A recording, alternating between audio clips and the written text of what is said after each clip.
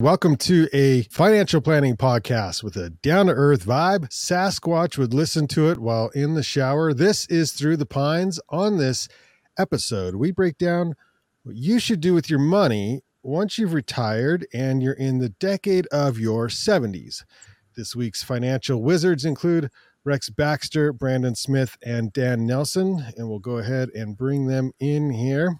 Thanks, gentlemen. Welcome to the show. If I'm in my 40s, do I need to be worried about what I do in my 70s? Can I tune this one out as those in their 70s tune in? Or should everyone probably have some sort of idea of what to do with their money once they reach that age in retirement? Who wants to take this? Rex? Absolutely. First, thanks for having us on your podcast again, Brandon. We always love being here. Thank you. Thank you. Absolutely. You need to worry about it if you're in your 40s, because if you're in your 40s, how old are your parents probably? Good point. Good point. Right? And sometimes bad things happen to our parents. Sometimes we get dementia or Alzheimer's or accidents or they're incapacitated. And so you better listen. You better listen in close. Okay. So that you can help your parents through this if you're in your 40s. And if you're in your 70s, then maybe you can learn here and make your kids aware of what they're headed for. So, all right. Well, if you're in your 70s, so you're retired, I mean, what do you do with your nest egg? Do you put your investments in mutual funds or do you put them in cash? How do you stay invested? What's the actual strategy? Because you're now officially retired. Yeah, we get that question a lot. In fact, I think occasionally as we talk to people, sometimes people have the perception that, as I'm young, I can be aggressive, I can throw it in the market, let it, take the swings. And that's not wrong, right? That, in fact, that as long as you can stomach it, that's a really, really good strategy. But then oftentimes people think, well, maybe I just move it all to cash, right? Once I'm in my 70s and once I need it, I can't afford to let this money move up and down. And that is true of the money that you're going to need over the next decade or so, right? That we need to make sure we've got money set aside that won't be moving as dramatically in the markets. But let's say you're 70, you've still got money that you're not going to touch until you're 80, 85, 90. We've got clients in their late 90s and even I think a couple cracking 100. And so that money that's still going to be invested and that you're not going to need for 1, 2, or 3 decades can still be working for you and can still be growing, fighting against inflation. And so, again, the answer for allocation, right, in general is that it doesn't all go to cash when you're in your 70s, but that we have a properly diversified portfolio, and those distribution needs will change, and we can kind of talk about that. But no, it doesn't all go to cash. It stays invested, maybe just a little bit more conservative than when you were, in your 60s or 50s. So is this percentage based, Brandon, as far as, how much you take out versus how much you leave in? Yeah, great question. Highly, your favorite answer, it depends. It depends. Right? Highly, yeah. Highly dependent on your personal plan. How much money are you going to need to take out over the next 5 to 10 years will drive that decision on how much we need to make sure is not going to be fluctuating as dramatically in the markets. In addition to that, we also have to take into account the gut factor, right? How much can your stomach handle? Because the worst thing we could do for you is do a full financial plan, say, hey, this portfolio, this mix will get you through just about any market up or down that we've seen. We feel comfortable with it. We get you going, and all of a sudden you start to see account balances fluctuate up or down, and you panic, right? And say, hey, I didn't sign up for this, and call us in the midst of a down market and ask us to sell it out, because that's where you lock in all your losses. Very good. Okay, Brandon, or Rex, anyone, Dan, have you guys seen people make a lot of money once they're in the decade of their 70s? Because maybe they're still working, not full time, but they're still working, and they're putting money away, and that's 10 years of growth, potentially 15 years of growth that they still have. Have you seen that in your practice? Yeah, I've seen it a lot. As I get closer to that, which is 6 or 7 years away, what you tend to do when you get this age or even in your 70s is you don't have as much as far as expenses. You don't spend as much money as you typically do when you're in your 40s, 50s, and 60s even. And so you do earn a lot more, continue to earn more on your investments. You have a lot more savings. You still have to have some money in the market growing, because as interest rates are now going up, but over the last several years, they've been very, very low. You couldn't earn anything, with bank interest or that type of a thing. So you're constantly looking to say, how can I have a good portfolio that might have a little more dividends, might be paying 3 to 4% in a lot of dividends paying stocks, as opposed to more of the small cap companies. So you might change the way you allocate, but you still want to be in the market. You still want to be own equities, have money there so that you can get some growth for the future. Because when you get to be 70, 75 years old, in your mind, you still feel like you're young, usually, and you still feel like you've got 20 or 25 years to live, which in some cases you really do. So you need to continue to earn. The money needs to work for you, and you can't just put it in a mattress. So it's real important, and people will might be a little more conservative with their investments, but they're still invested in equities. So what are the rules behind some of the products that are out there, IRAs, Roth IRAs, when it comes to minimum distributions? At what age do you have to start taking some of the required distributions? Rex? So required distributions are what the IRS calls RMDs, right? We have a lot of jargon in our industry. And these required minimum distributions. RMDs, it reminds me of the Princess Bride, the ROUSs, rodents of unusual size. So are these required minimum distributions of unusual size at any time? Well, they definitely grow in size over time. They should, yeah. So the IRS and the government at large, they want their $2, right? They want their tax money. And so what they did is, when they put IRAs in place back in a long time ago, back in the 70s, that might have been the decade of the 70s. Yeah, well, weird. That's the name of the show. Kind of coincidental. So anyhow, when they put those in place, they started saying, well, eventually we want our tax money. We're going to let you defer taxes on this, but not forever. We're going to force you to start taking money out at a certain age. And that was 70 and a half for a long time. And again, I think I've said this before, but leave it to the government to celebrate half birthdays. Yeah, because we talked about 70 and a half. All of a sudden, once you're 70 and 3/4, it's too much. Is that IRAs, or what program is that? So it's what we call tax deferred qualified accounts. And so that would be IRAs, 401ks, 403bs, 457s, employee stock ownership plans, things along those lines that are tax deferred accounts. What about Roth? But not Roth IRAs. Roth are tax free accounts, right? And so there's a difference between tax deferred and tax free. So it doesn't apply to your Roth. It would apply to an inherited Roth, though. If you have a mom or a dad that have passed, or brother or sister or somebody that's passed and left you their Roth IRA, then there's a different set of rules that we'll get into. So the 70 and a half age changed here a couple of years ago to age 72. Mm-hmm. And so now it's not a half birthday. Now it's in the year that you turn 72. By that following April, you have to take your first distribution. And then each year after your 72nd birthday, you have to take a mandatory distribution. And those begin at about, there's an IRS table that you can use. It's called Table 590 is the table where you can go to the IRS website and find that. But it starts at roughly about 4% of your balances. Is that annually? It's an annual required distribution. And so each year that percentage increases by a small amount. And so it never reaches 100% that you have to pull out, but it does continue to grow over your lifetime. And so eventually it gets to be large enough to where you have an extremely difficult time growing your retirement accounts to continue to grow them above and beyond that mandatory distribution amount. So typically And for those that are on the YouTube live and things like that, one, thanks for watching, because you can actually see as I make hand motions, Hand right? motions As are good, opposed to yeah. just the podcast.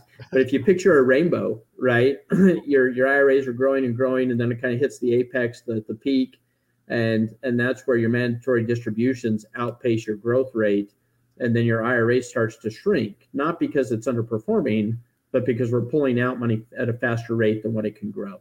Yeah. And so that's kind of how that works. Now, there is some discussion around Congress right now of extending that to age 75. That has not passed yet. It is a discussion in the current bill, and so we'll see if that passes.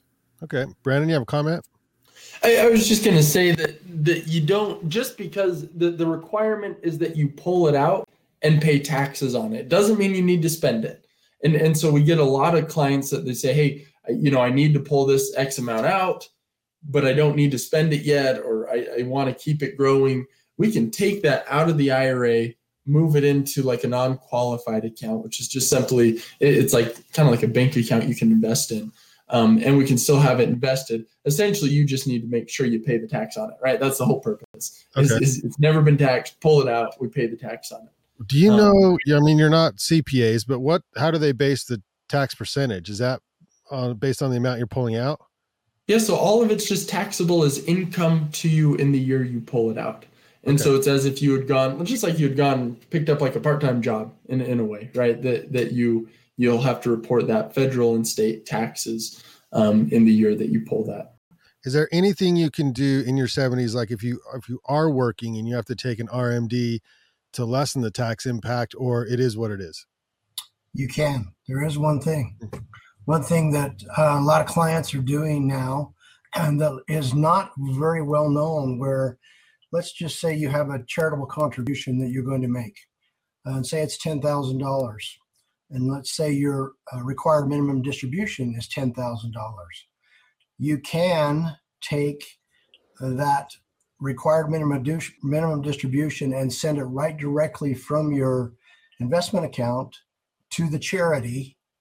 It takes care of your contribution for you, and you also takes care of your required distribution from the IRS, and it is not counted as taxes on your income. What if the charity is owned by you? Be careful with that. Yeah. You got to be, they might catch on, is what you're saying. It's got to be a qualified charitable account. Yeah. Qualified. Yeah. No, if it's a real charitable qualified account, it just happens to be one that you are the owner of, And I might just be pointing out the obvious, but the benefit to that is we take the money out, and we would have recognized full income, right? Fully taxable income on this distribution. Instead, we just push it right over to that charitable organization, a church, any qualified charity. We push it over, and then we don't recognize it at all as income. And so that's just more beneficial than just doing that, taking the distribution and then giving it to a charity indirectly, right? Because depending on if you're itemizing things like that, it's just a little bit more efficient from a tax standpoint.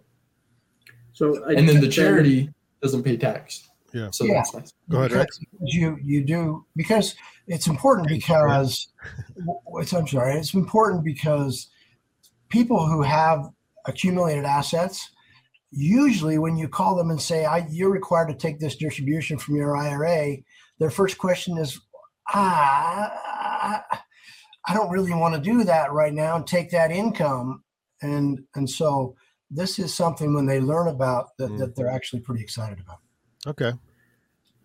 So, Brandon kind of talked about the itemization, right, on your taxes, whether you're itemizing your deductions or taking a standard deduction. So for a married couple in 2022, the standard deduction is roughly $25,900 is what the deduction is that you take off your income. Mm-hmm. And so if if you don't have any tax write-offs and in your 70s, because you've paid off your mortgage, you don't have home interest, and you have very little in state and local taxes, things like that, and you have a $10,000 distribution, then the downside is that if you take it as income, then it's not a big enough donation to a charity to where you're still going to use the standard deduction of $25,900. So you just realized this income and you didn't increase your deductions at all. Whereas if you go straight from the IRA account to the charity and you don't realize it as income, then it didn't increase your income, but you're still realizing the entire $25,900 of donations. And so in essence, it saved you whatever your tax bracket is, 22%, 24%, 12%, whatever that is, in taxes on that donation, where otherwise you wouldn't have gotten that benefit. And so it can save you a few $1,000s or $5 or $10 or whatever the amount is if you're not itemizing your taxes. So, Yeah, Brandon? Does that make sense? Yep. I'm just going to take this opportunity to hijack the conversation just a hair. And one other strategy while we're talking about donations is if you've got a stock, not in an IRA, but in a non-qualified account, right? An account that is a taxable account, and it's grown like you picked the right stock and it's grown like crazy. And now you've got all these capital gains built up inside of it. We can actually take that stock and we can donate that directly to charity, get that, deduction and not realize any taxes on it as well. So another just little tidbit, you do that, or the other really popular option is to take that stock and you hold on to it until the owner passes, and then it goes to beneficiaries tax-free. And so a couple things we can do there, but back to the RMDs. Yeah, no, it's interesting because there's a lot of rules, and if you're not using a financial advisor, I don't know how you learn. You got to really dig in to figure out what all these rules are. How many times have you seen in your practice that, people come to you in their 70s, and because they're probably not doing things correctly, and they just want to know, now that they're in their 70s, how to structure what they have? That, Brandon, that is an awesome point, because a huge topic that we wanted to talk about today was Roth conversions. And when you're 70, you've got a little bit of a window. What we see typically, right? And this is obviously financial plans are all over the place. But typically we see you in some of your highest tax brackets ever, right up to in the years before you retire. Right before you retire, right? You're just rocking and rolling in your career. You're in your highest paying years. And then that stops. And a lot of times we see tax brackets come down, right? Your income drops off. Sure, we're taking some distributions out of IRAs, which creates income. Sure, we got some Social Security. We might even have pensions, but a lot of times our income comes down. And what that allows for is what's called a Roth conversion, where we take the IRA assets and we convert whatever amount, right? We can do 10,000, 20,000, 30,000, 50,000, whatever you want to do. We can convert it from traditional IRA to Roth IRA.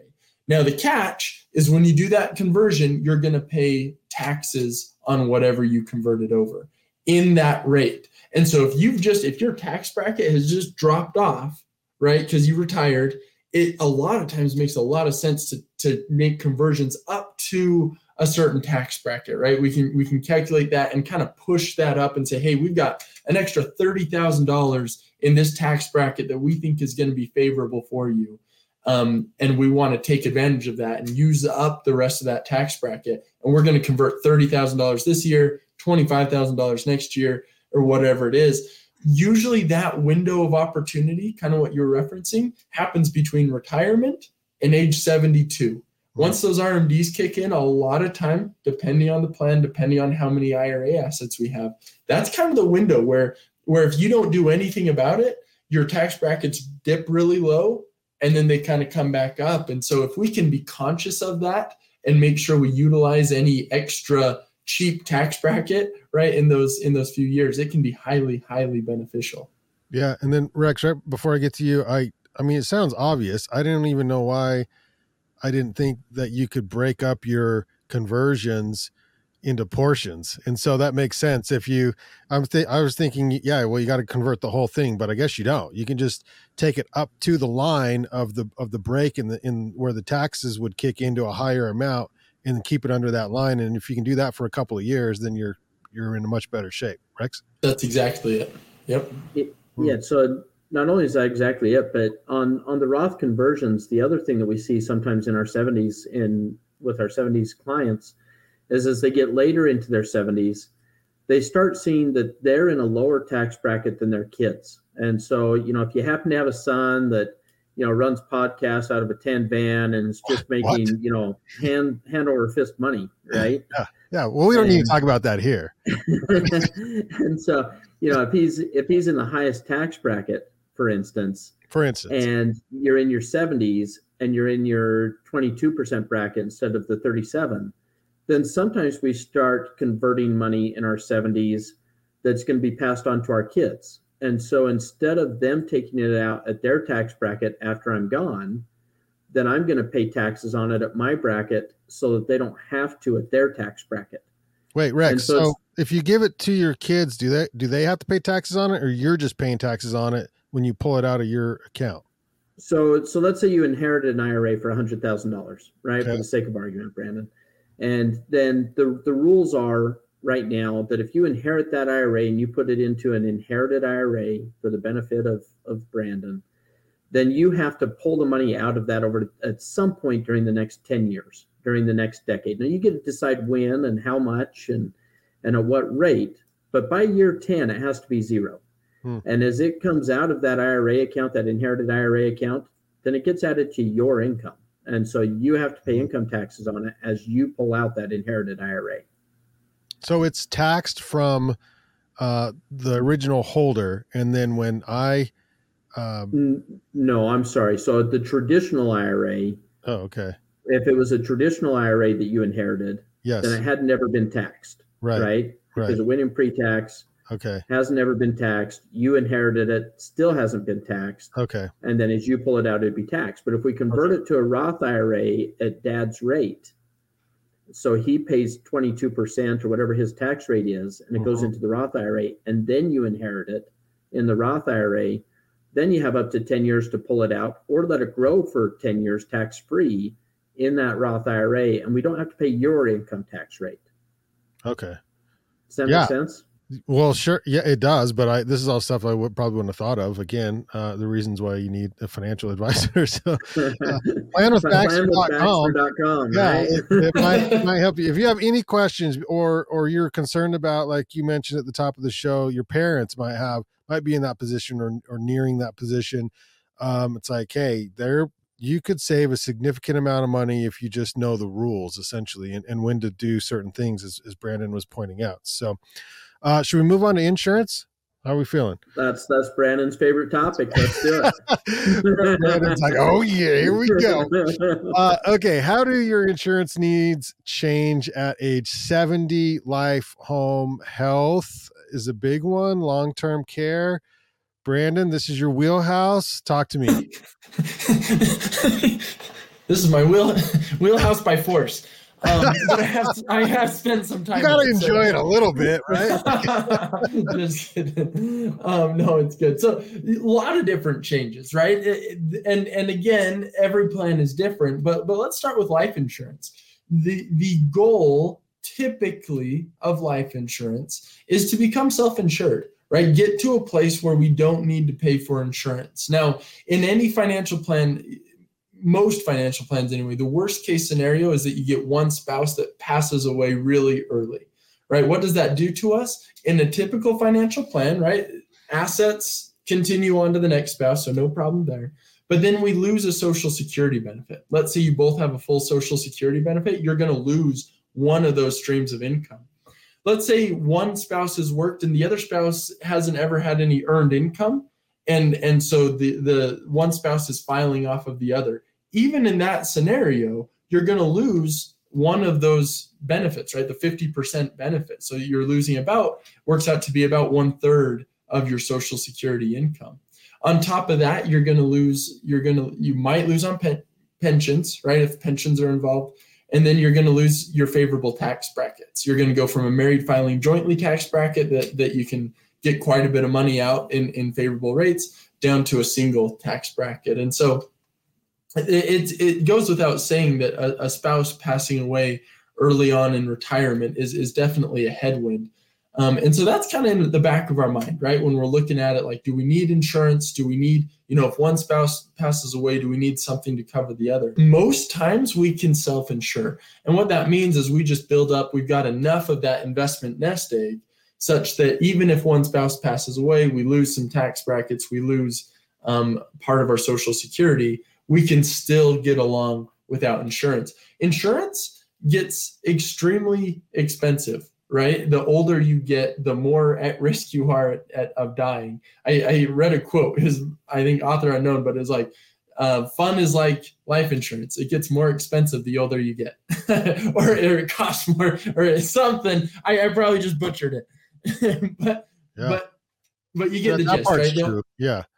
The older you get, the more you have to pay for it. And so kind of the goal typically is to see how much, how little insurance can we carry while still making sure that if one of the spouses passes away, we're going to be okay. And that's going to be different for each plan. Yeah, for sure. So to self-insure yourself, you base it off of your annual spend, I'm assuming, and then you go like 2 to 3, 4 times. Like how do you do that exactly?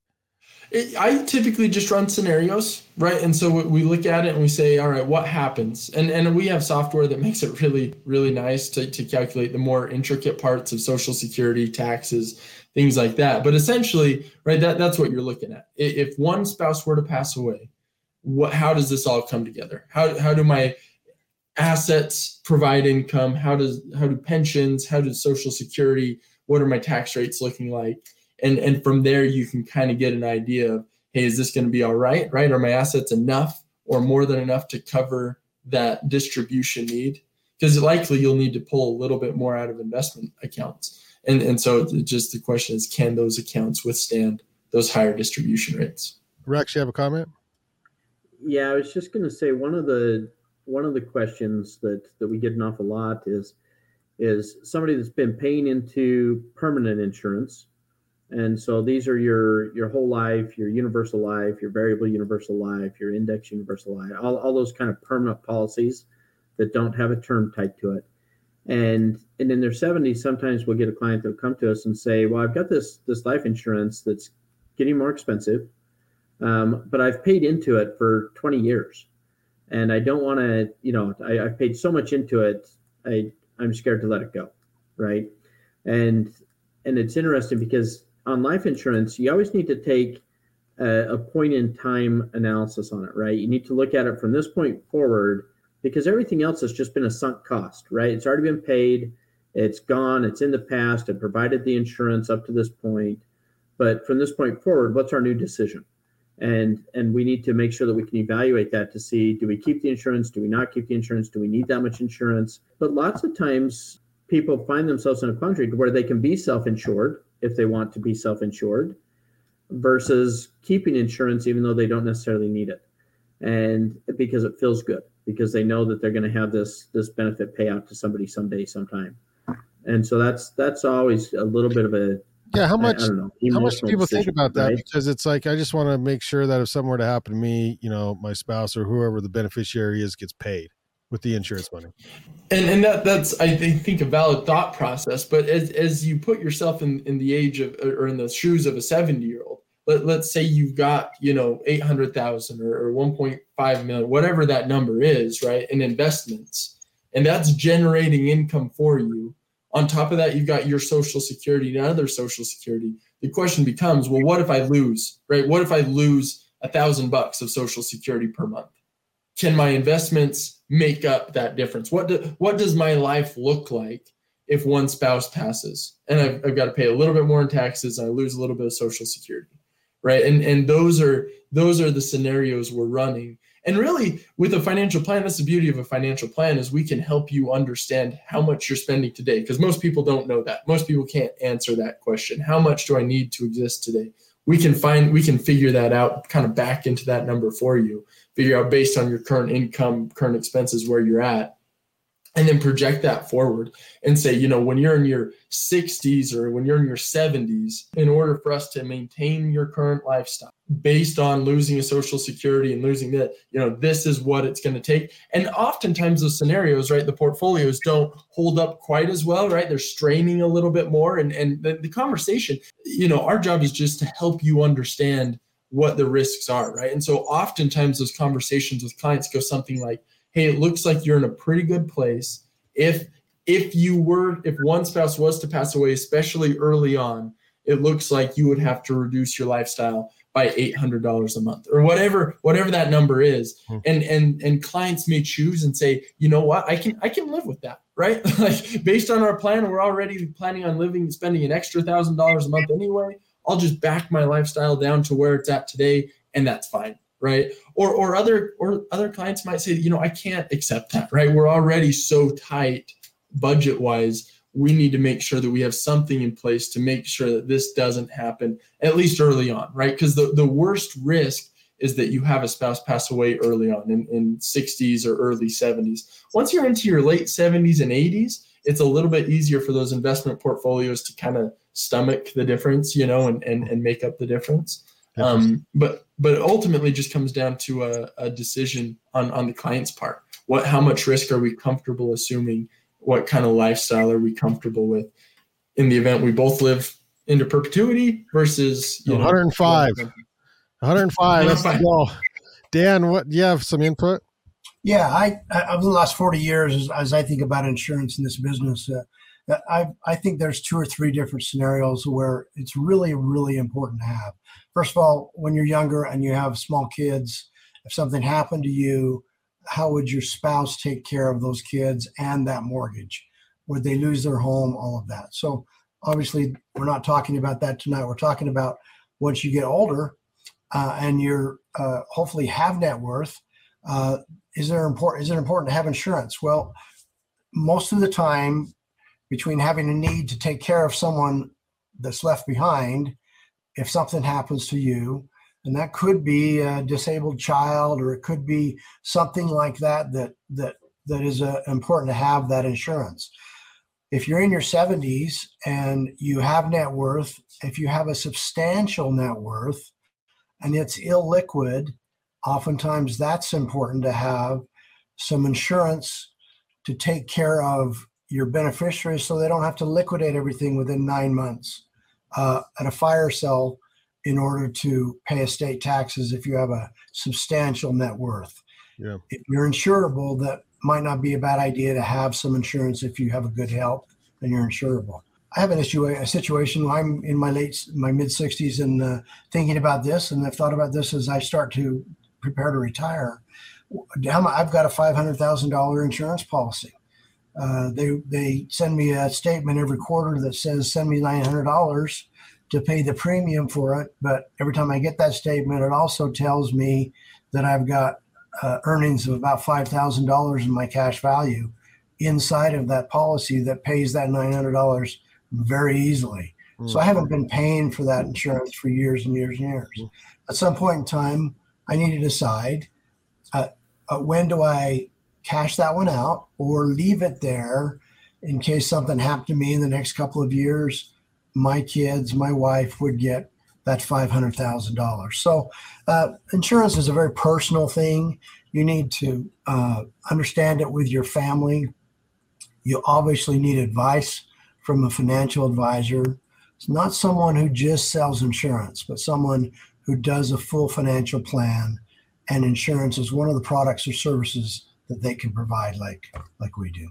Dan, you're not in your 70s, you're mid-60s, you're approaching retirement, but you're in the industry, so you know what's something you're proud of, or something that you're worried about as you look at retirement to make sure that you got all your ducks in a row.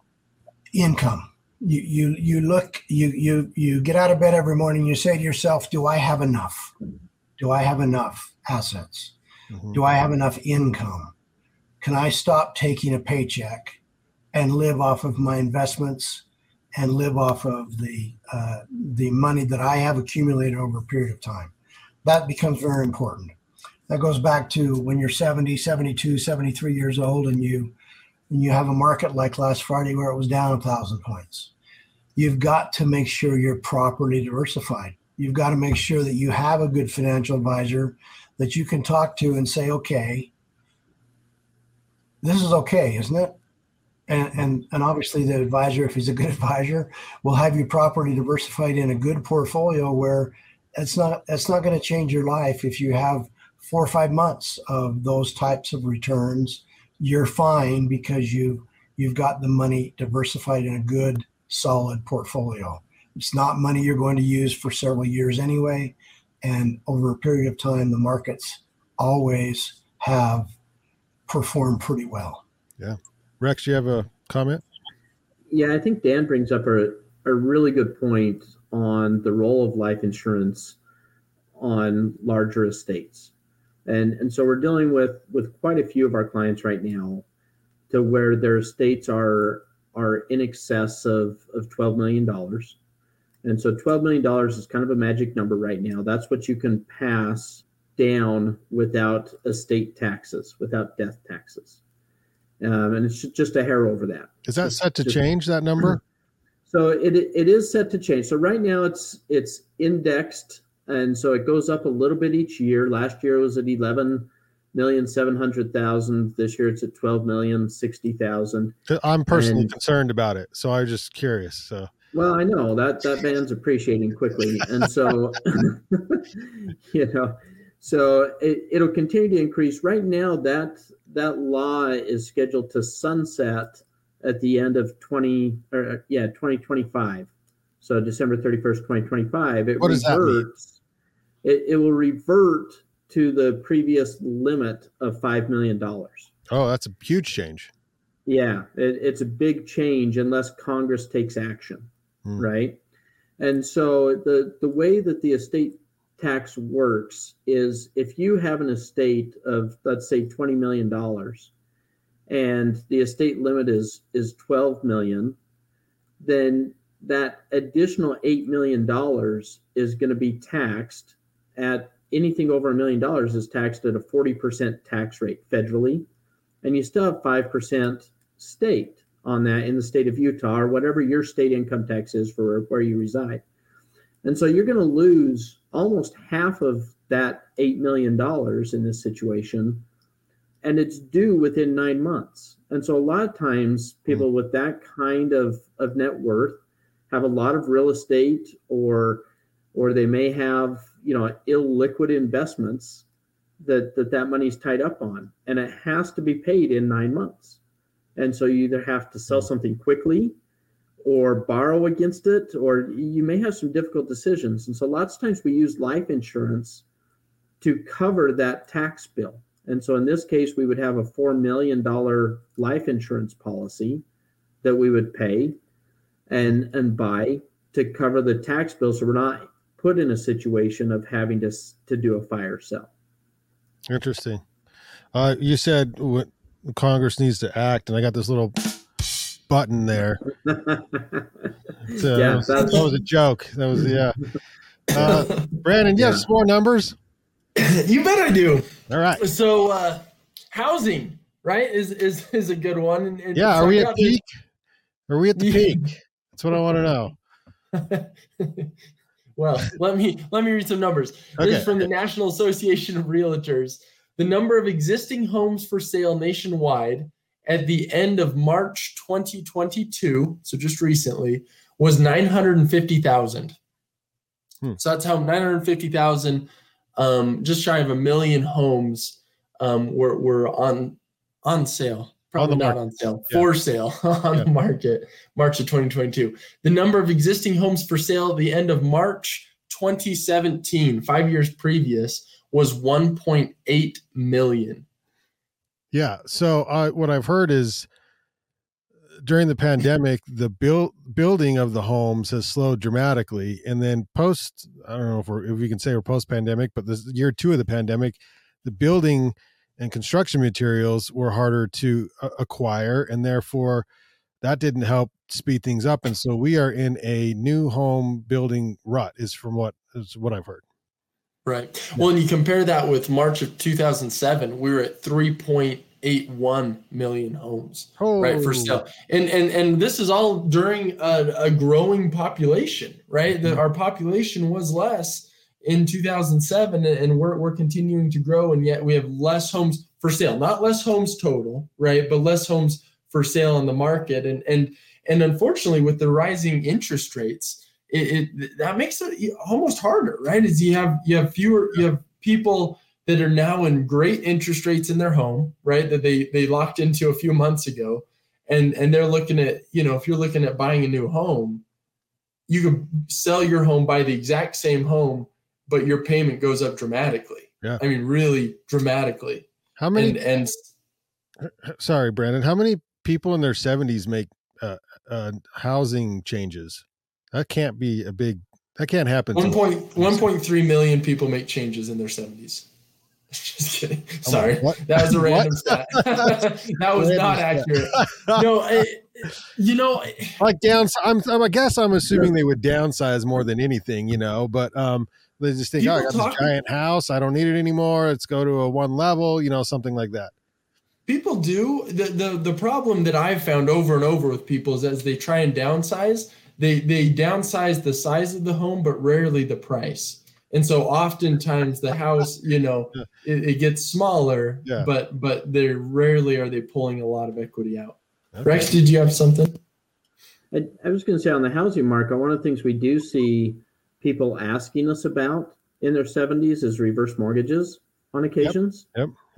Looking at essentially what you're doing is you're selling your house to the bank, and there's obviously an interest rate tied to that, and that's kind of beating away at your equity along the way. And so that's an interesting question, because there's not a lot that are just upsizing their homes in their 70s, right? You downsize, but like Brandon said, you downsize the square footage and you keep the same payment or even increase the payment depending upon if you're moving to a different climate or a different area or over by your kids or picking up a second home. We probably see more second home pickups in our 70s than we do actually, just trading homes. Yeah. All right. I have some notes here just to wrap up before we close things out. And it's do I need to start positioning assets to pass to the next generation in your 70s? Underneath that, there was a reference for estate planning podcasts for trusts and stuff. So Brandon, did you have information on that? These are your notes, so I appreciate that. Yeah, no, you bet. I think we covered actually really pretty well. Okay.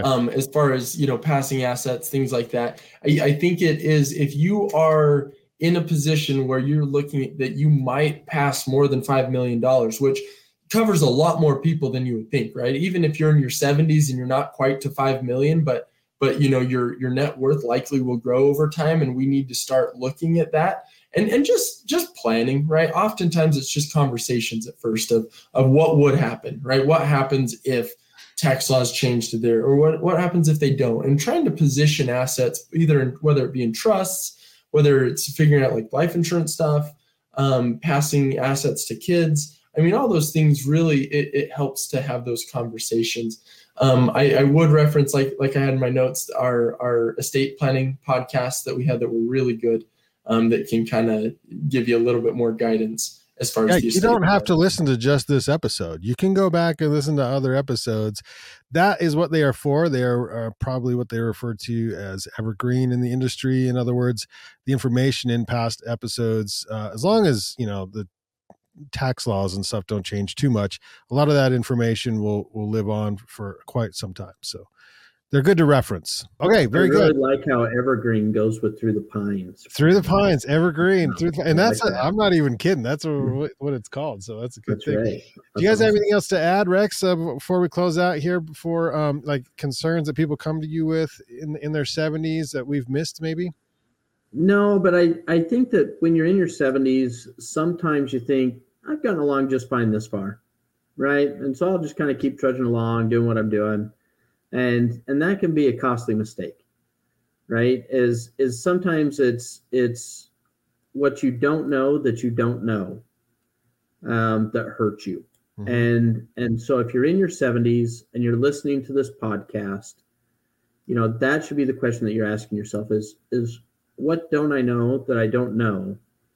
And let's call Baxter, Nelson and Associates and let's look at Plan with Baxter and let's go ask some of these questions and just have them take a look. And am I using my money efficiently? Yeah. Is the question. And before we leave, Rex, what if someone is in their 70s and they feel like they are in bad shape and they don't necessarily know, why should I contact plan with Baxter because I'm not sure if I've got anything to do with that they can help me with. You know what I mean? Like, what would you, I do. I think that? If it involves a dollar, we're probably involved in it one way or another. And so if we can probably point you in the right direction. We can probably connect you with others that may be able to help you if we can't help you directly. And so I think the important thing is be comfortable asking the question.